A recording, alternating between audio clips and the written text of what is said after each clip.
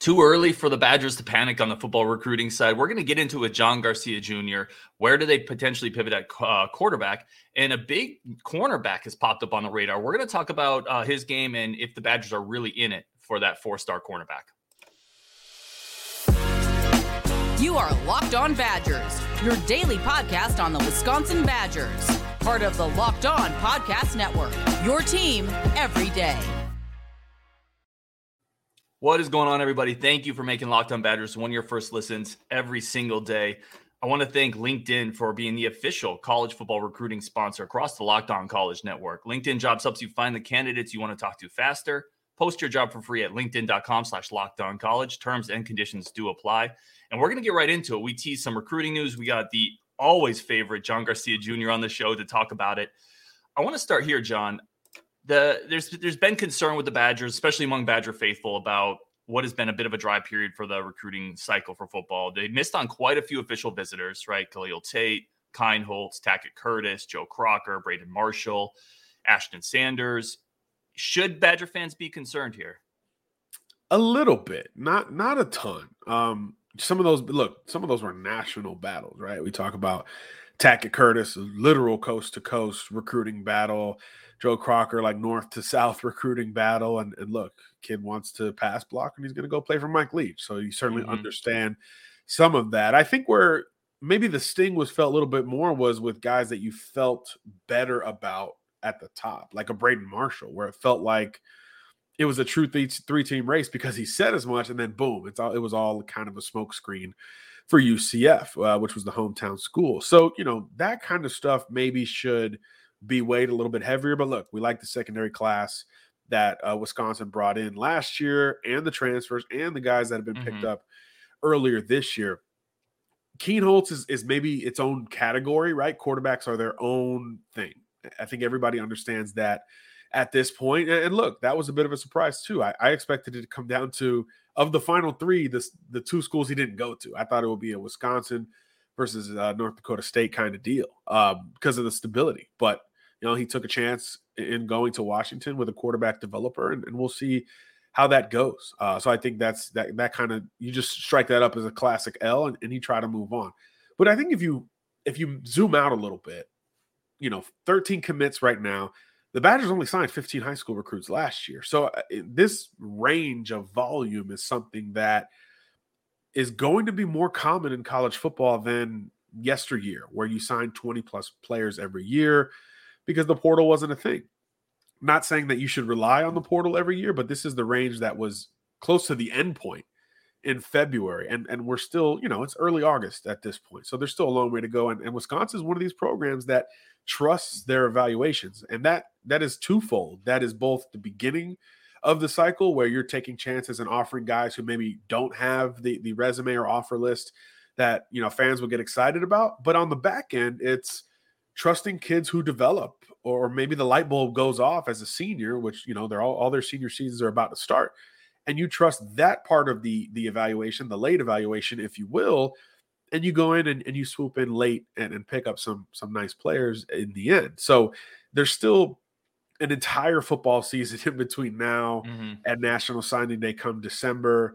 There's always room for senior risers, and we see it at every position, right? Going into his senior season of high school, Jackson Dart didn't have a Power 5 offer. So at this moment, Jackson Dart was, a BYU Boise State kind of guy. And then he ended up as like a USC Ohio State kind of guy because of his senior season. So I do think there's still room, even at quarterback, which is traditionally early, to allow the season to dictate where some of that late effort goes on the recruiting trail itself. So I think that, combined with the need areas for Wisconsin, does leave a lot of room going forward to rectify the perception that momentum is kind of up to a halt. But look, this time of year is not busy anyway, right? It's preseason for everyone.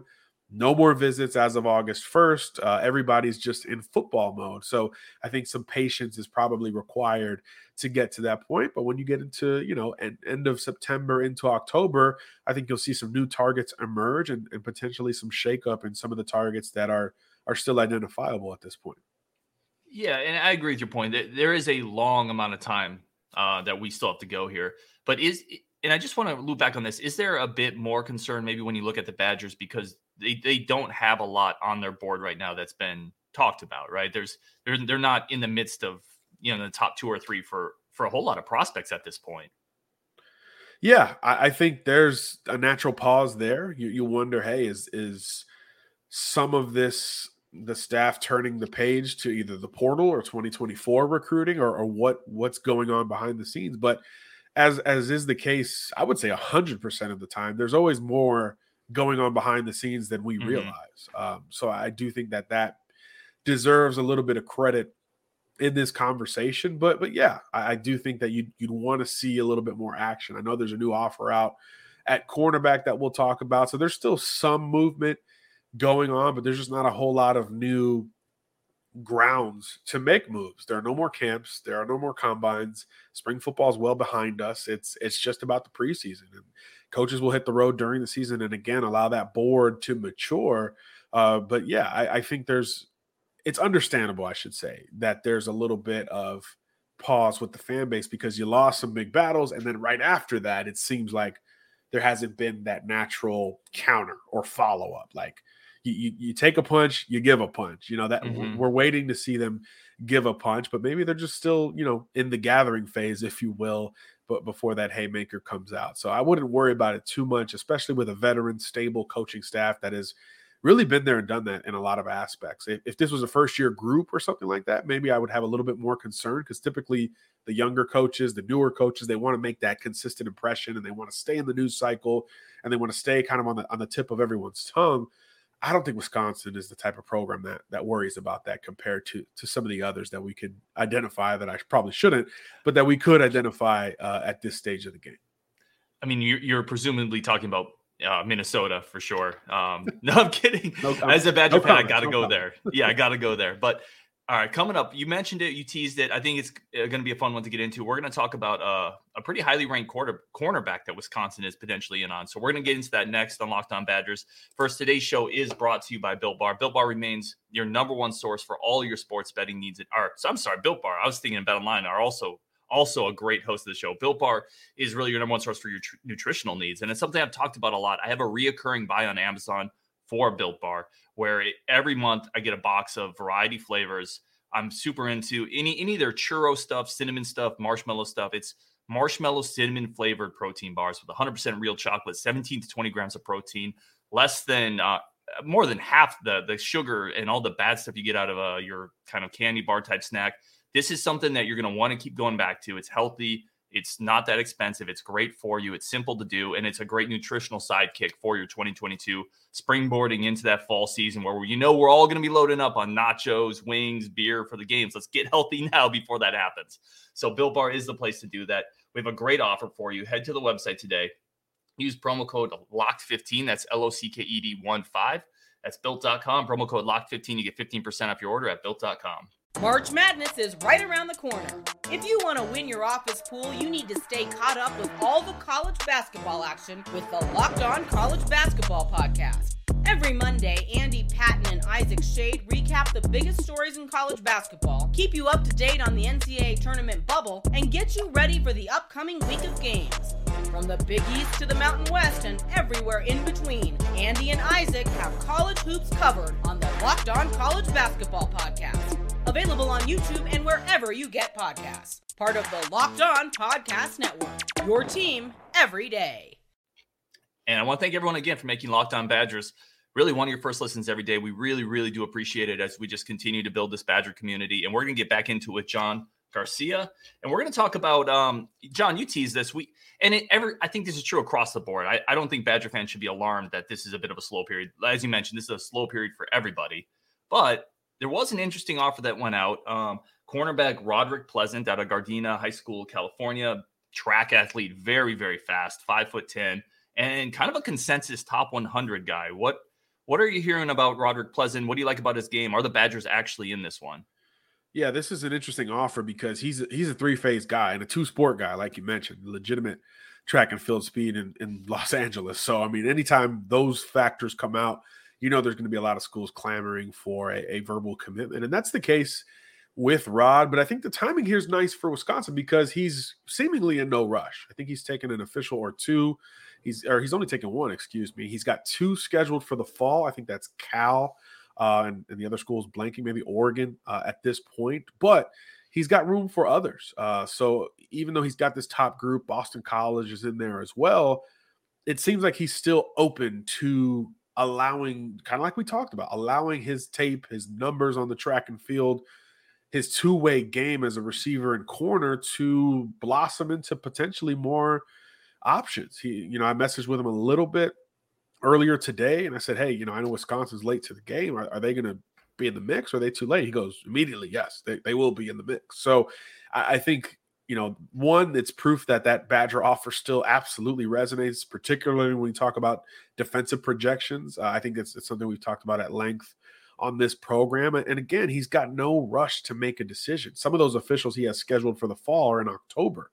So now the next natural play here for Wisconsin is to get him on campus, right? He took one official, got two scheduled. So two officials are potentially on the table going forward. So if you can snag one of those two official visits, it's game on. And obviously with the Wisconsin schedule, with the Big Ten schedule and the type of opponents and atmosphere that is created seemingly every week, you can really present something different to a Californian. How many California guys, whether it's CJ Stroud, the Uiagalelei brothers, et cetera, talk about, man, when I went east to these games, it just mattered more. People cared more about it, and it really resonates. That's why you see Californians not avoid, but leave the Pac-12 footprint altogether for the Texas schools, for the Big Ten programs, even all the way to the SEC and the ACC. And a lot of that has to do with the, I guess, perception of the passion in some of these conferences living up to it when they're there in person. And everybody will tell you that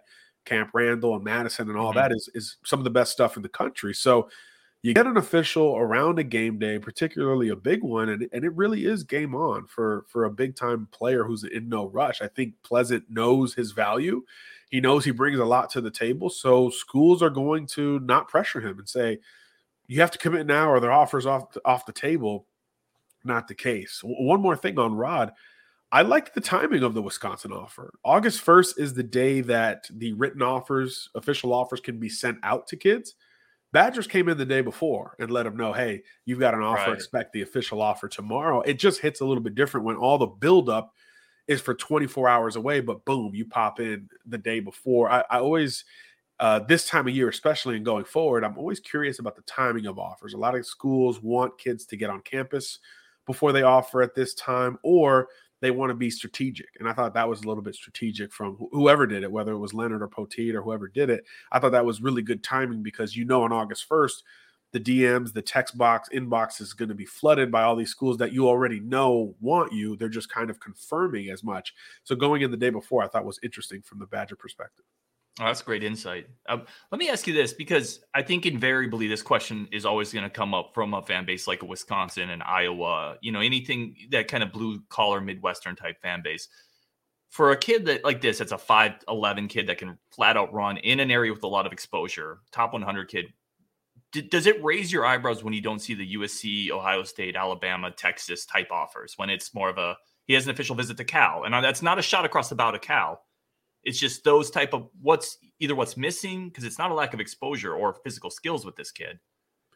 100%. I think he's talked about academics quite a bit in different points during his recruitment. So certainly Cal, Boston College. I mean, some of those schools make a lot of sense that are still in the running here. But again, I think I talked about this prior. When you grow up in Southern California, there's a bit of a change of feel with those schools, those local programs, USC, UCLA. And I think the Trojans are interested. I think that's certainly an option, and they could press more going forward. Not that they're recruiting exceptionally well on defense outside of the Tackett Curtis pickup here recently. But I do think that, there's always a desire to travel and kind of see what else is out there to a degree, throw in the academics, and it just creates a different type of situation. I don't know Rod personally.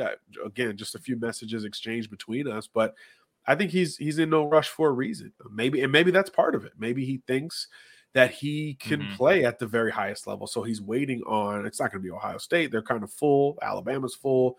Texas is almost full as well at DB. So yeah, maybe he's waiting to see just what the ceiling of the opportunities that he'll eventually accumulate will be, wanting to see just how many he can get before having to make a decision here, especially as a two-way player. I think that factors in as well, because it takes a little bit more vetting. If you're a quarterback, Mm-hmm. every school wants you to play quarterback. There's really, that conversation never comes up. I think with Pleasant, you could legitimately sell him on being a slot receiver, a return type guy, jet sweeps, bubble screens. He's just so fast. But of course, I think he's got a bigger ceiling on defense with his instincts, ball skills, and speed as a true corner, maybe even a nickel down the line. So trying to identify where you actually want the kid sometimes allows the recruitment to elongate, because kids don't know. We see it all over the country. Nicholas Harbor, the track and field star from DC, same kind of thing. Is he a tight end? Is he a pass rusher? Ronan Hannafin from up in Massachusetts, same thing. Are you an outside linebacker? Are you a big receiver? A lot of these two-way guys elongate the process just a little bit, just for that extra little spout of clarity. So I think that could potentially be at play here as well. Hey, what about I was wondering this, and I know this question has come up before as well. When a program like Wisconsin or any out-of-state program, I should say, coming into a place where there's not a traditional pipeline, where a player is pretty highly ranked, and they kind of, again, as you said, things are always happening under the scenes that we don't see. But for fans, it's kind of an out of the blue offer. Is there usually an in somewhere for these kids, or is it more of just, we found this guy, we like him? It depends. I don't know, the camps he went to and that kind of stuff. But yeah, obviously coaches talk too. Coaches talk a lot. I've seen dozens of examples, Ryan, where a coach is at a certain level of school and it goes at school, and you have a kid at camp and you're like, we're going to recruit this kid, but he's probably too good for us. He's an FBS Power 5 kind of kid. I see those coaches pick up the phone and say, hey, Big Ten school X, I got a kid down here who could really run. I think he's a little bit too much for us. We're going to try to recruit him, but he's probably better suited for you. Because all these coaches move around, right? All these coaches have different experiences, different level of contact. So if we field these questions as reporters and we see these things happening as reporters, just imagine at the actual, coaching level, how much of that information is being shared. So I do think a lot of factors can jump into something like this. But yeah, oftentimes it's about the board reshuffling. And, from a timeline perspective, I think, you miss out on a Braden Marshall, who's the next corner on the board, that if we do miss out here, this scholarship offer could go out. Sometimes it's that simple. And Pleasant was just the next guy up on the board, and which kind of makes sense to me, right? I think Marshall a little bit more polished, more experienced as a true secondary player, corner or nickel type. Pleasant, a little bit more raw, a little bit more natural twitch in his game as a potential nickel or corner. So you could kind of make the argument that one should be rated above the other, but it's close either way because they're very different in terms of their experience to this point. So sometimes it's that simple, right? This guy goes elsewhere. All right, next guy up. So maybe Rod is the next guy up for Wisconsin. Sure. And I want to finish on this one because we're in the cornerback position. You mentioned Braden Marshall, and I'm curious, do you think he was still a take for Wisconsin who had brought in two cornerbacks? Or did people fill up, not just Wisconsin? I think there was Georgia Tech in there, North Carolina, Nebraska, and was UCF kind of a fallback option when people filled up? If you're offering a new corner after you miss out on another one, I think there's a spot. I think so, at least from the Wisconsin perspective, it felt like there was a spot. I know there was a spot at North Carolina. They've been in on a couple DBs that they've missed on here lately. Nebraska, I'm not sure how big their class is to date, but I'd have a hard time thinking they would say no to a kid like that, especially given Frost's ties to the Orlando area in general. Optically, that's not a game you want to play very much.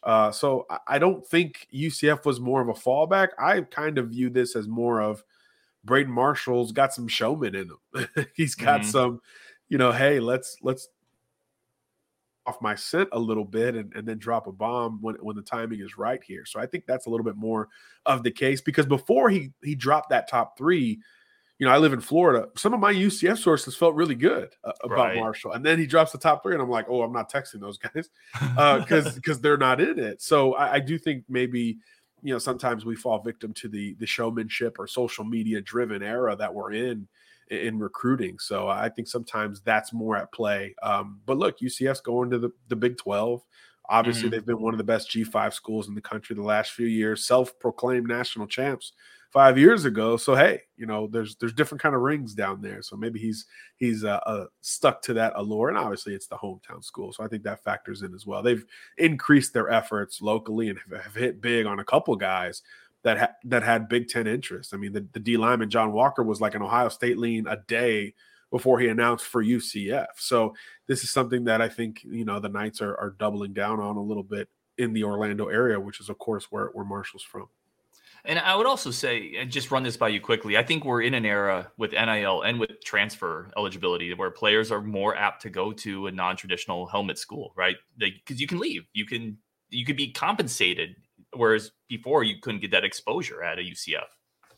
That's a great point. And a kid from Lake Mary, again, in that suburb area, going to UCF, if you think of it from an NIL perspective, just at the lowest level, more people know me in this area than Madison or Chapel Hill or Lincoln, Nebraska, certainly. So I think some of those things could also factor in. Hey, be the hometown hero, if you will. I know it's overused in recruiting, but I think with NIL, it provides a different value because maybe there's already built-in relationships with businesses or other people in the community that can help you out. And the Lake Mary community, for those who don't know, kind of rich, kind of a nice area. So I do think, hey, if you know the local car dealership, hey, now all of a sudden in a few months you can partner up and make a couple dollars yourself.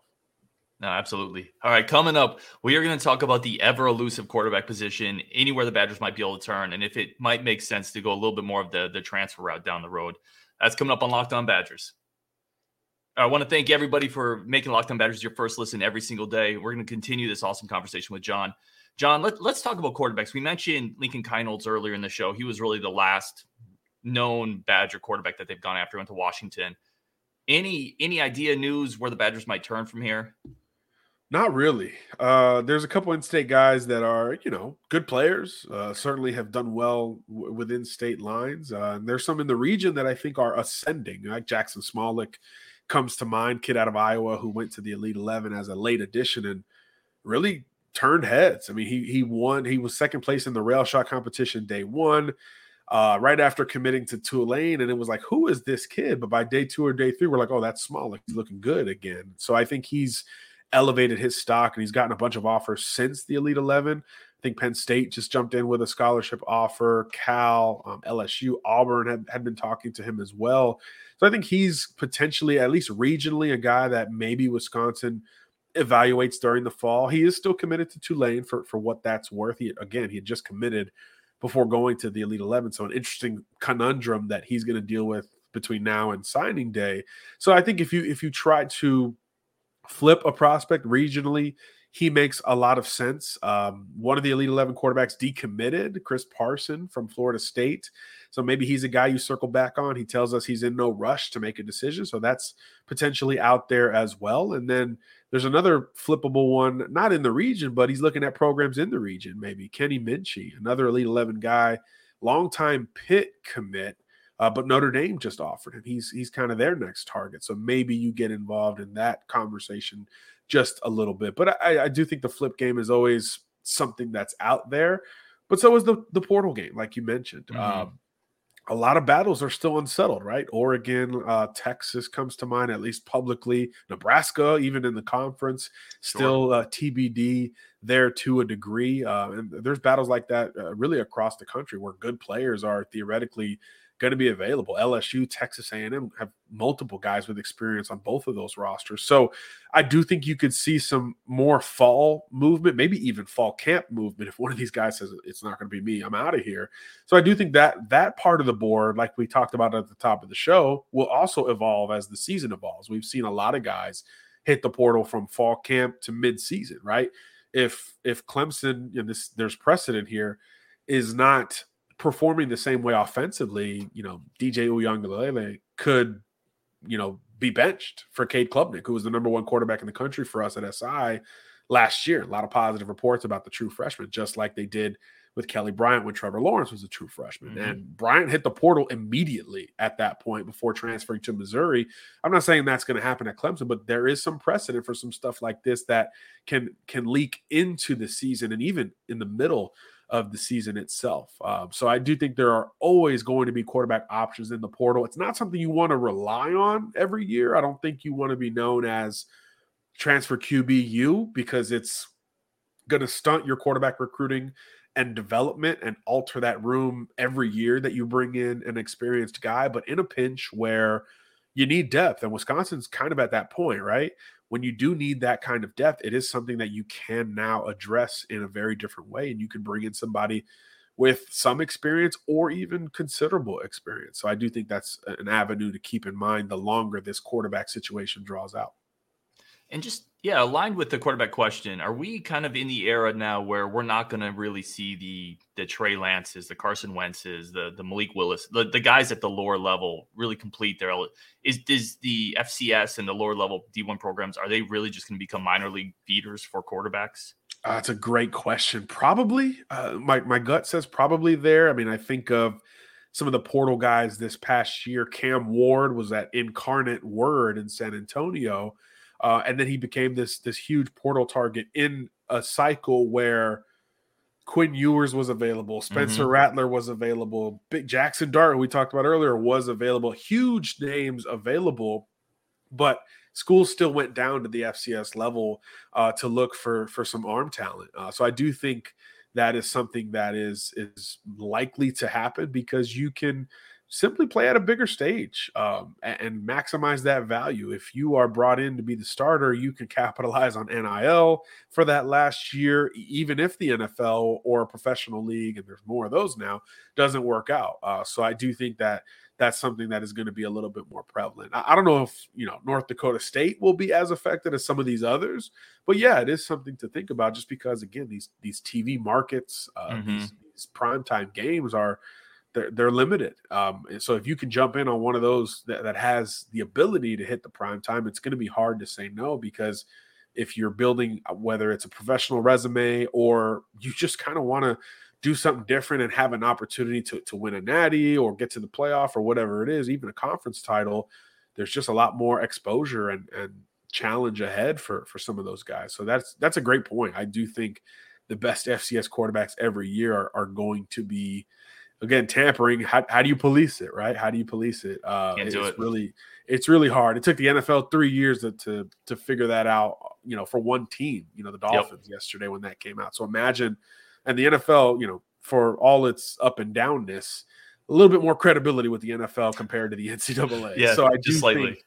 I think proving that is going to be tough, but you have to understand that these overtures are going to happen. It's just the nature of the increasingly fluid market at that position in particular. That's a really great point. Yeah, and you certainly can't, like you said, you can't blame the kids. I always look at it in real life. If I'm working at a little coding company and Google comes up and says, "Hey, we'd love to have you come on board," right? That's how it works everywhere. You go to where the value is. So, no, I get it, man. All right, John Garcia Jr., everybody. Once again, we are all smarter for the 30 minutes that you are able to spend with us. I really appreciate it. Always fun, Ryan. Thanks for having me on. Oh, you're very welcome. All right, everybody. We're just going to recap quickly as John Garcia Jr. Thank you for making Locked On Badgers one of your first listens every day. We're going to continue bringing more content your way. And until we talk next time on Wisconsin.